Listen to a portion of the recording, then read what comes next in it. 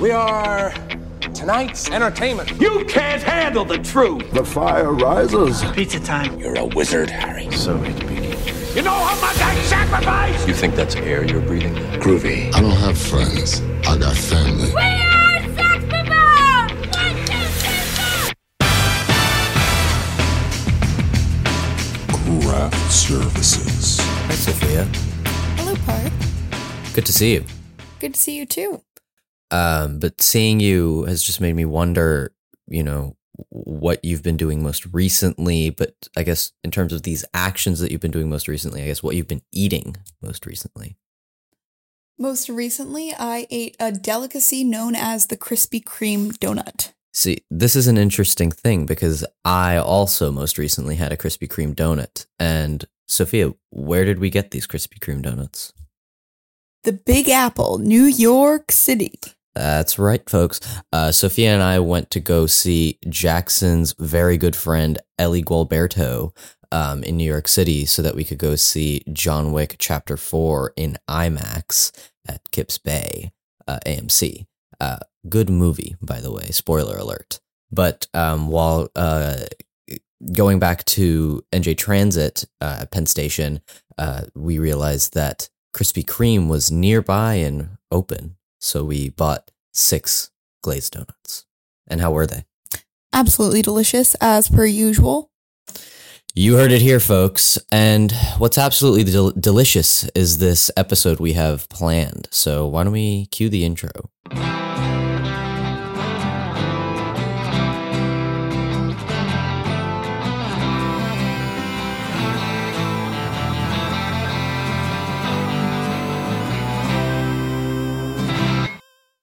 Welcome back to Craft Services, where we talk about the movies. Each week we talk about a film and hopefully have a crew member of that film to talk with us about their experience working on the picture. This week, we have cinematographer Maria Rusche. For which film, Sophia? Shiva Baby. Yes, it's Emma Seligman's debut feature film based on her short that she made at NYU. And this movie is really good. I saw it maybe like 2-3 weeks ago for the first time and decided that I needed to get in contact with some people that worked on it. That's the benefit of running a podcast, guys.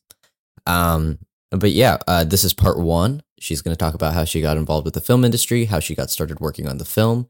And, there's a part 2 coming out next week. So stay for that. But most importantly, listen to this episode.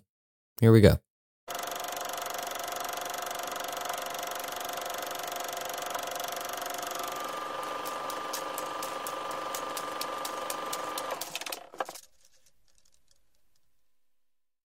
Hello, everybody, and welcome to our interview with Maria Rusche. She was the cinematographer for our film this week, Emma Seligman's Shiva Baby, as well as Seligman's newest film, Bottoms. Thank you so much for being with us today. Hey, thanks for having me.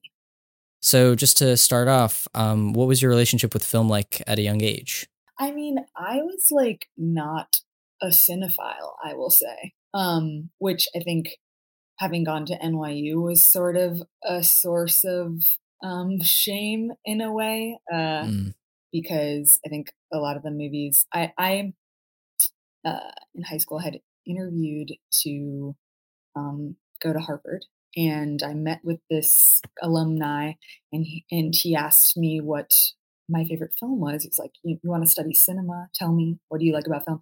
And I told him that my favorite film was Anchorman. And ultimately, I did not get into Harvard. We can't know why. But yeah, I didn't identify with having spent my youth watching movies, but I did make a lot of movies with my friends, a lot of kind of spoofy, funny, short films and things like that. And I also, my high school had a TV program. So we would do a live news broadcast every morning.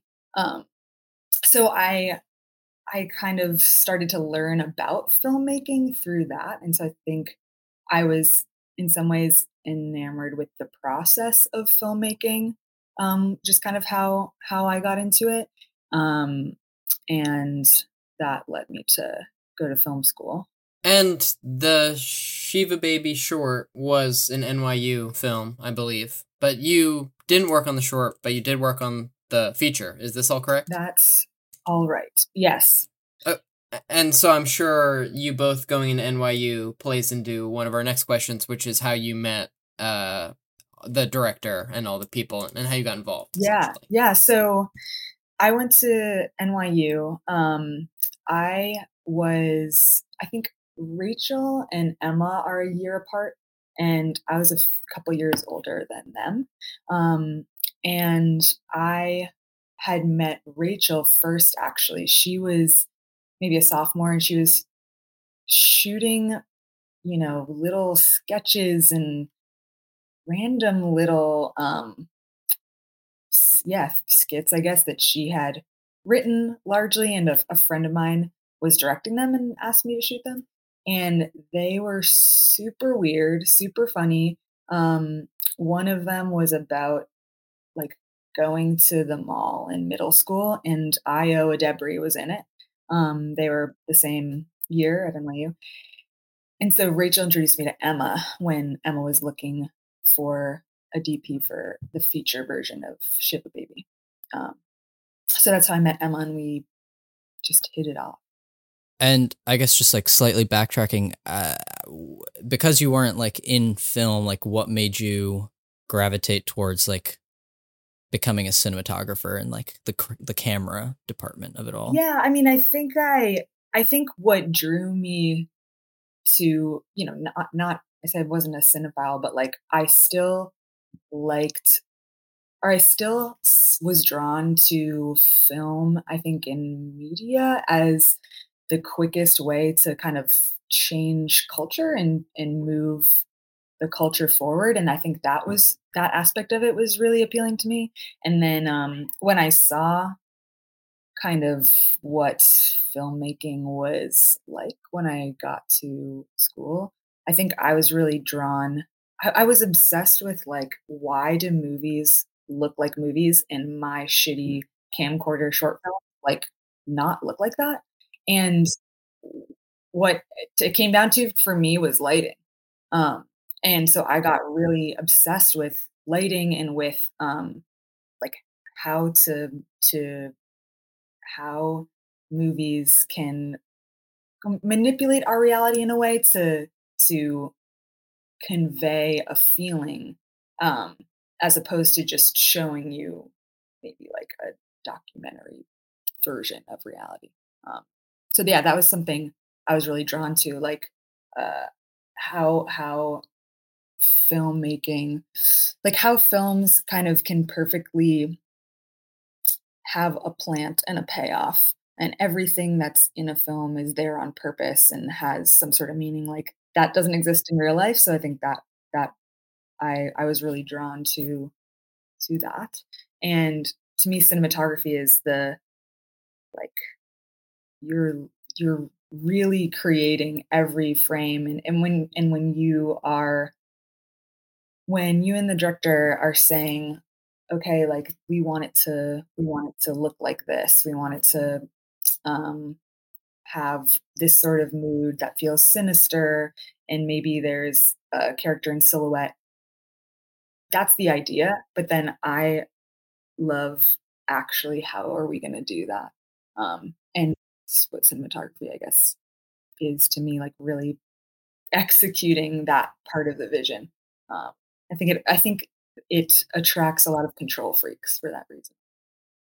And so with that being said, like what were I liked what you said about while watching this, I was like, well, they're shooting in very everyday spaces, but this looks like more dramatic than it should. And so I think you've accomplished your goal in that way. But like, what were your approaches in terms of shooting it, or talking with the director of their goals, and then using that into how you're gonna use it? Like, it's a lot of handheld, I noticed, but not like all. But I think it's working. Yeah. What are your approaches? I don't know.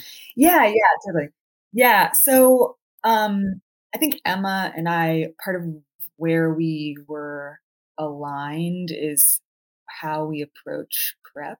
And we looked at a ton of references, like watched scenes together, watched movies together, and something we're looking for is like what elicits a reaction or like an emotion from us, um, and then kind of finding the language for our movie, and then going through the script together, scene by scene, basically, and understanding what is this scene trying to convey. If this is like,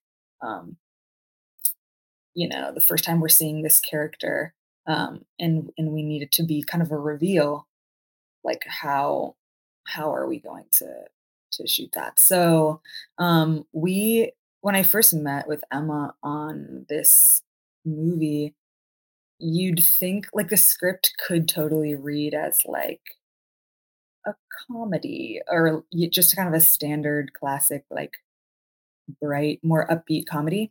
And what I was able to understand kind of from the short was that she was going for different tone.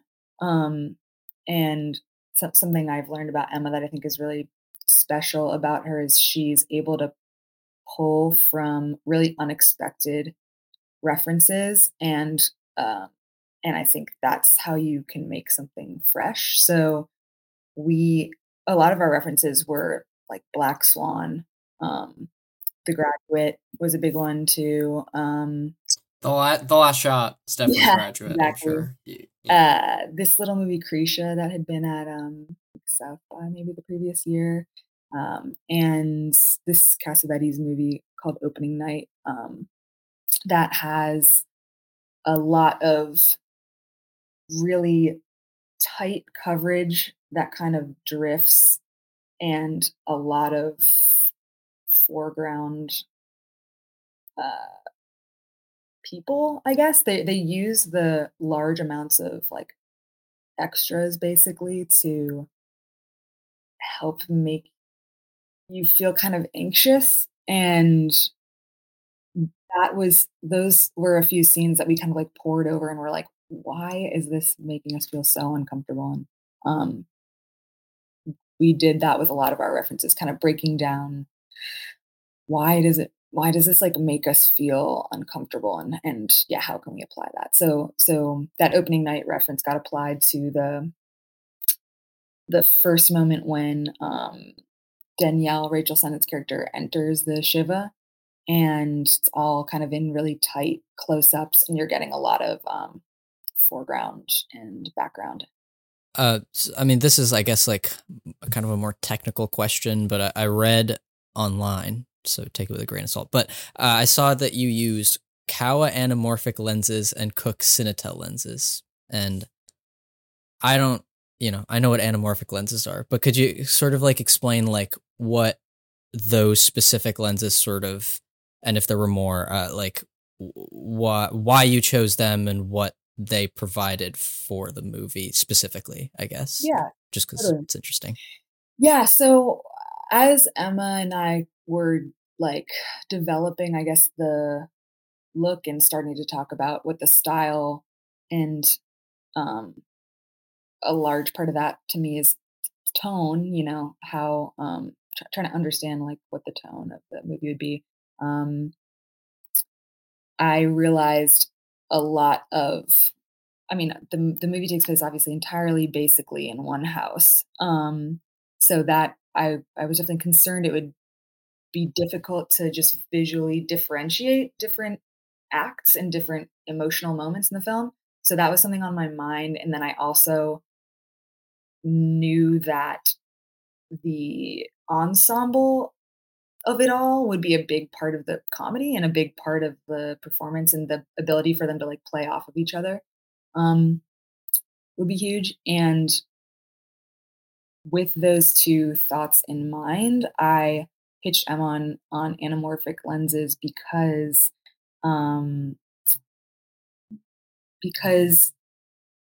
as you know, an anamorphic lens has a wider field of view than a typical spherical lens. So what that means for us is if we're going to use, say we were shooting on spherical lenses, we were going to use like we were trying to get a wide shot of our group of 3 people, for example, Danielle and her parents together.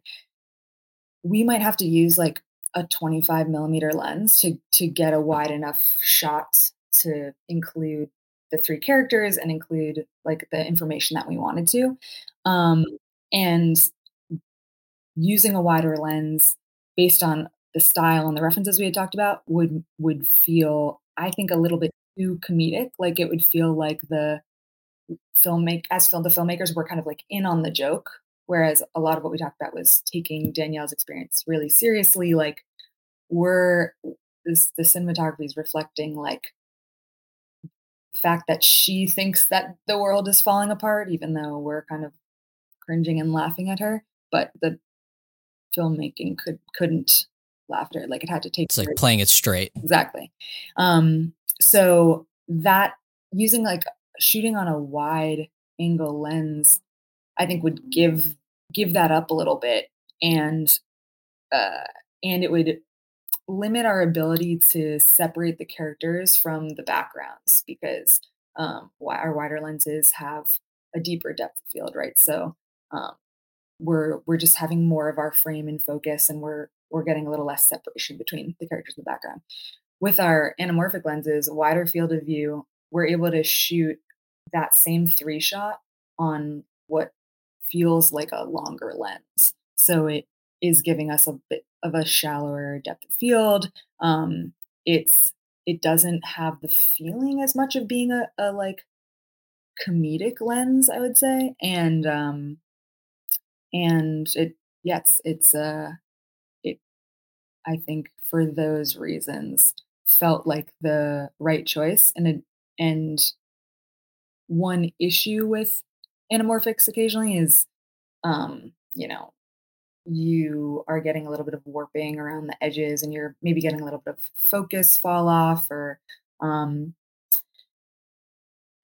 aberrations around the edges where you're maybe not able to like see a character's face in focus, right? If you're putting them on the edge of the lens. So we did a bit of testing and found that the Kawas were a great balance for us of like beating up the image a little bit, having a little bit of warping around the edges. So we're still getting like this effect of the room caving in around Danielle when we wanted to, but it wasn't distracting. So that's how we landed on the Kawas. And then the Cook lens was actually just a zoom, because we have a few of those slow, spooky zoom shots. So I guess the 2 main sequences that don't take place at the house is like the opening long take at the apartment, and then the van stuff at the end. And I'm particularly curious about like approaching like a cramped scene like the van, and also like practically like jam or like shooting it in such a confined space with so many people.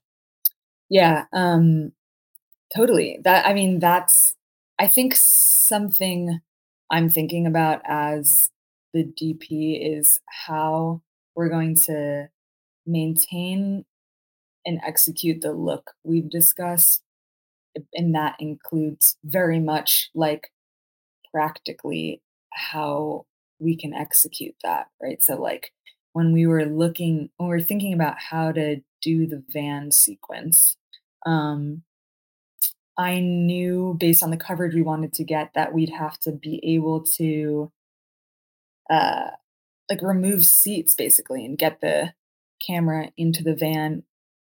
And I have a good friend who's also a cinematographer who had this kind of crazy van, a Chevy Astro, that he would use to like move equipment around. And so I knew that you could take the rows of seats out, and it was such a perfect, like, I hope he never hears this, like, kooky looking van. They're so boxy and felt so perfect for A family vehicle. family. Yeah. And so that was really crucial, and that was I like to do a lot of photo boarding, which is kind of like storyboarding, but where, I'm taking frames on a viewfinder on my phone, and I'm taking photos of each of the frames and uh, putting those together, usually on my iPad, of kind of the basically a storyboard of the edit sort of with each of these frames. That way we can see kind of exactly where we need to get the camera. It's like such an incredible help for coordinating with other departments. The first AD can really see exactly what what the frame is going to be. And yeah, so we photo boarded that scene. And that's how we did it. Yeah. Yeah, I wanted to ask like about like your planning process in terms of like shot listing and story, I guess photo boarding. Just because I feel like this movie has like a very particular like precise impreciseness, I guess if I had to put it. And like I don't know if that was like intentionally like you shot listed it a certain way or if you sort of let yourself run free, but it was a 16-day shoot, so I don't know, so like if you could talk about how you sort of day-to-day planned what you were going to shoot. Totally. Yeah, I mean, like I mentioned, Emma and I think are both bonded a little bit over being kind of freaks for prep. I think a lot of people say this, but I really believe the movie's made in prep because you're making you have the room to make the best creative decision when you're kind of conceiving of it just Emma and me in a room, and really able to think through like, okay, if we if we're having tight coverage that feels like kind of chaotic of Danielle, and then we finally can break that when we go outside and have more of like a static feeling, like those kind of those kind of like contrasting feelings, I suppose, are obviously we're shooting out of order. So if we were to just make those decisions on the day, I think you can sometimes lose a little bit of the visual arc. Like maybe you're maintaining it scene to scene, but you have maybe less of an arc. Anyway, that's just how we approach it. But so that meant Emma actually at the time lived 2 blocks away from me, and she would come over during prep, and she had made this Lego set of the house that we found. The house was such a crucial piece. It was like kind of, I think the one of the biggest pieces of the puzzle on a project like this, where it's going to determine so much of how you can cover scenes, how you can light it. So I was heavily involved in the choosing of the location, and then Emma had made this Lego version of the floor plan of the house, and it was a great tool for us to be able to talk about where different characters would be when, and so much of the movie is continuous that it was crucial for us to know, okay, if like, Molly Gordon's character leaves this room, she's got to be in this other room. So if we see her in the background, like we can't show the background of that room, or she would have to go into the kitchen, for example. And that was a big part of our prep process. Basically, we'd go through the script, break down each scene, what the intention was, what we're trying to convey in that scene, so that we both of us understand kind of the core like emotion of that scene. And to me, that's crucial for, later when we start running out of time and we need to pare down our shot list or kind of simplify. I know exactly what it is that we need to convey, so I can help kind of pare it down while maintaining our like visual through line, I guess. Um, so yeah, a lot of our shot list was pretty meticulous and specific. It also really had to be. It's funny. Like I think the smaller the shoot, the more specific and detailed and planned you really have to be to make it work. Because we had Molly Gordon, I think, for 2 or 3 days. So there were a number of her scenes that were shot just kind of on their own, basically at the beginning of the shoot. And, one of those, for example, is I think Rachel is carrying like a plate of cookies from the kitchen, and Molly kind of turns and like grabs one from her, and then Rachel like goes through and back into the dining room. So we shot Molly's side of the coverage, and then days later we shot the reverse on Rachel, where she like walks through the house.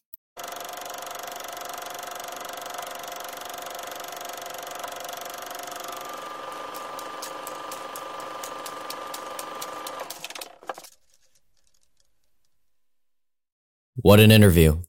Really incredible stuff. Incredible stuff. Interesting choice of words. Yes, really good interview. Thank you so much to Maria Rusche, cinematographer of Shiva Baby. They also have a new movie coming out. Emma Seligman and Maria Rusche. They have Bottoms, I think is the movie's title, which just premiered at South by, and will have a wide release, I think, in the summer.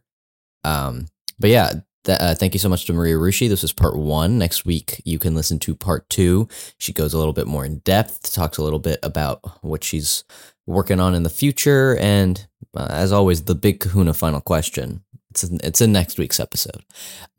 So thank you so much to Maria Rusche. And Sophia, this Maria Rusche talk has just got me wondering, the listeners are listening to this episode on a platform. Yeah. And Craft Services, is it on multiple platforms? It's on pretty much any platform one could search to get their podcasts. Yes, we're on Apple Podcasts, Spotify, Pandora, Stitcher, wherever you get your podcasts, we are there. We also have a Instagram and Twitter for as long as Twitter lasts. And yeah, that's it, guys. Thanks so much. And come back next week for part 2. Trent couldn't make it because he was a sweepy baby.